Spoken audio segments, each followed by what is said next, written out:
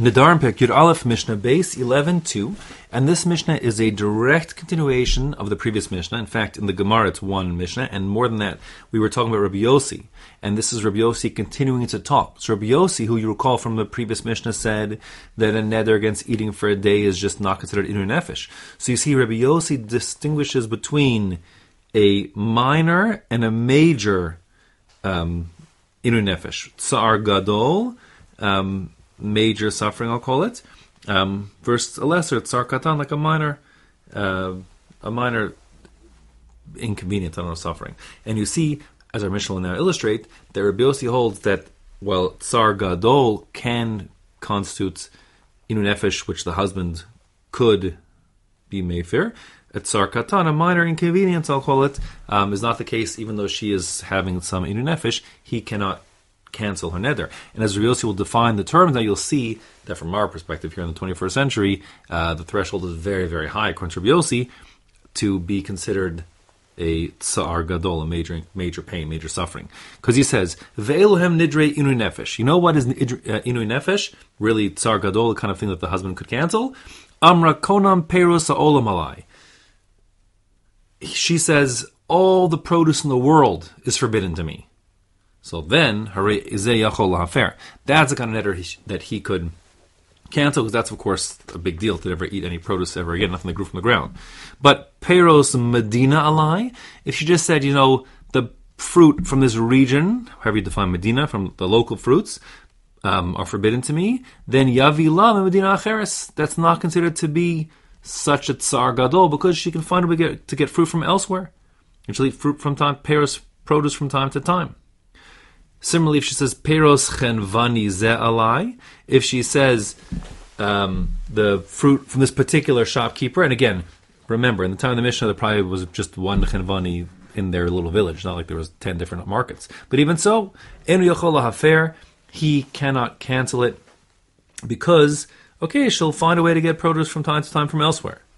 But vim lo haisa parnasasa el memenu, if the husband has no way to consistently get produce other than from this shopkeeper. Like, for example, let's say this shopkeeper is prepared to, give him let him build up a tab and then pay it off from time to time, extending him credit because he knows him. But the next village over has another shop, but that shopkeeper doesn't know him and therefore wouldn't extend credit to the husband.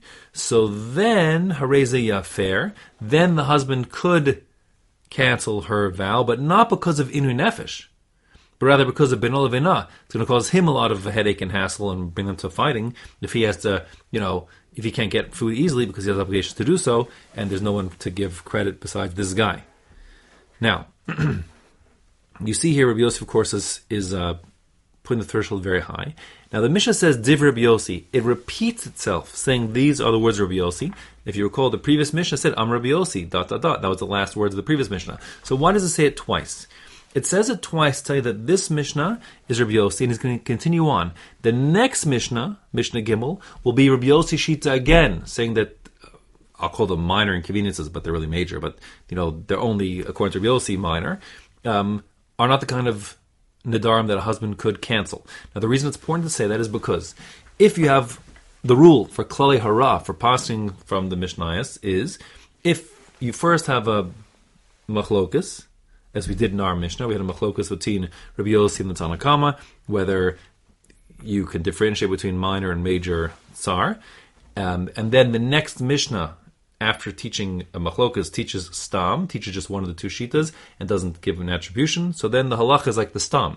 And our Mishnah here in the 11th parak, Mishnah Gimel, the next Mishnah, will be going according to Rabbi Yossi, but it won't give an attribution to his name. So the din would be, under normal circumstances, that the halacha is like the stam, and it'll go like that.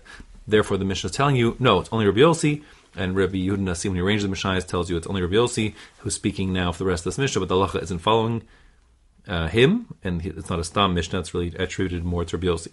Okay?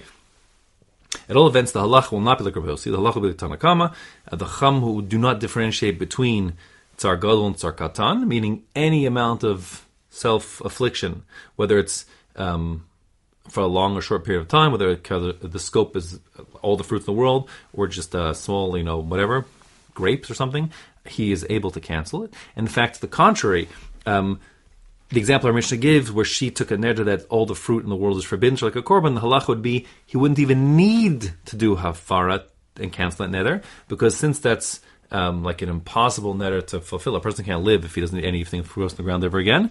That neder, according to the Chum and the halacha, is not even binding in the first place. It's like a neder in vain, and therefore he doesn't need to cancel it, and it's not binding at all.